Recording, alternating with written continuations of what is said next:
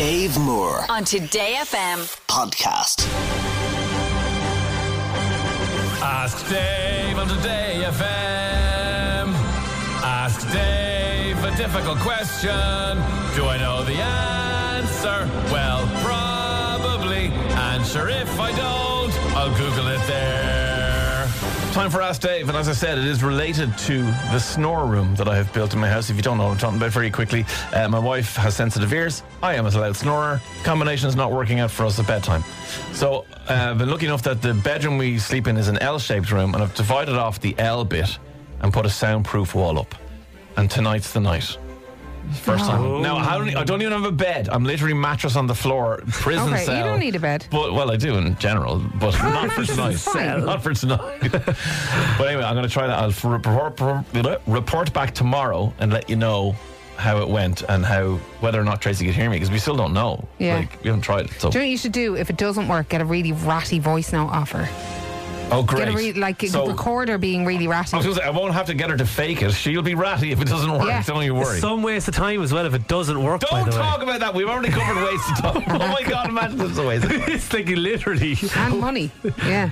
Got a message in from Angie in Bandon. It says, Dave, I'm following your snore room stories with interest because I too am a snorer, and I think I might have to do the same as you to keep my husband rested and happy. My question is, though, Dave, why can't we hear ourselves snore? How do we not wake ourselves up? And I was like, yeah. Do you never wake up? No. And if it's so loud that Tracy is literally taking earplugs, in-ear sleep buds, head covering, like, can you even hear me downstairs? How can I get a good night's sleep? Yeah. So it turns out that you do technically hear yourself snoring at night. The sound is loud, obviously, so your ears, in the way they work normally, do actually hear, but your brain switches off the bit that would normally hear things. So basically, in REM sleep, your sensitivity to sound drops by about 40%. So, for example, this conversation we're having now is about 60 decibels, right? Yeah. And if I had this conversation beside you and you were sound asleep, it would be 35 decibels, which would sound kind of like that. It's just a little whisper.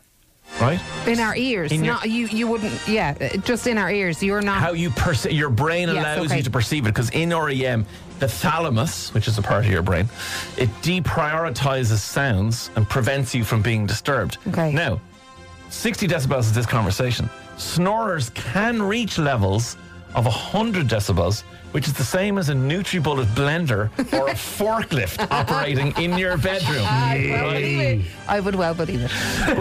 Did you know that you're actually a bit like a smart speaker? This is very interesting. If you were asleep and I went into your room and I said, lettuce or football, you'd be like, whatever. But if I say Maria or Cathal, your brain will wake you up. It's like the wake word on smart speakers. So you only, because they're not listening to, well, they are, but you know what I mean? But they're not actively participating until you say the name. Yeah. Your brain is the same as that. You're the same as a smart speaker. You click in. So if I whispered your name beside you, you'd be much more likely to wake up than if I, at a normal volume, said lettuce. Yeah. Okay. Which is kind of cool. In addition, while I don't wake up from my snoring, the snoring actually leads to something called micro-arousals, and we will not make any smutty jokes around here about micro-arousals. Not saying a word. But you could have 25 of these an hour if you're a snorer. So if you're being snored at, you just be awake. But if you're a snorer, you have more micro-arousals than if you're not a snorer. So it could affect your sleep quality. It doesn't affect mine, but it could affect some people's. And another thing I didn't know, Shakespeare invented the word snoring, because it used to be called snorting. And he didn't like the comparison to animals. Animals snort, pigs, whatever. He was like, no, I don't like that. So he took the T out in his play and put in the word snoring. Yeah. And that became what made him the boss of everything. Well, he invented so many words. Like he invented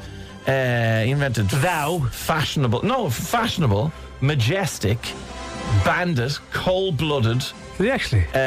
Tranquil, to rant, unreal, something you say all the time, Carl. He does. Pure class. He didn't know. He don't need it for us. And zany. In Hamlet, they definitely say pure class. Honestly, Shakespeare invented so many so he words is the and boss of names. everything. He actually is the Okay, boss of right. everything. Names as well that we used to say. That's weird though, as you said there about the the names, like the smart speaker Yeah. thing. There was a guy last night at 2:30 in the morning, and he was thumping on the apartment main door in the block that I live in. Okay, Right. and it was like doo, doo, doo, doo, doo, doo.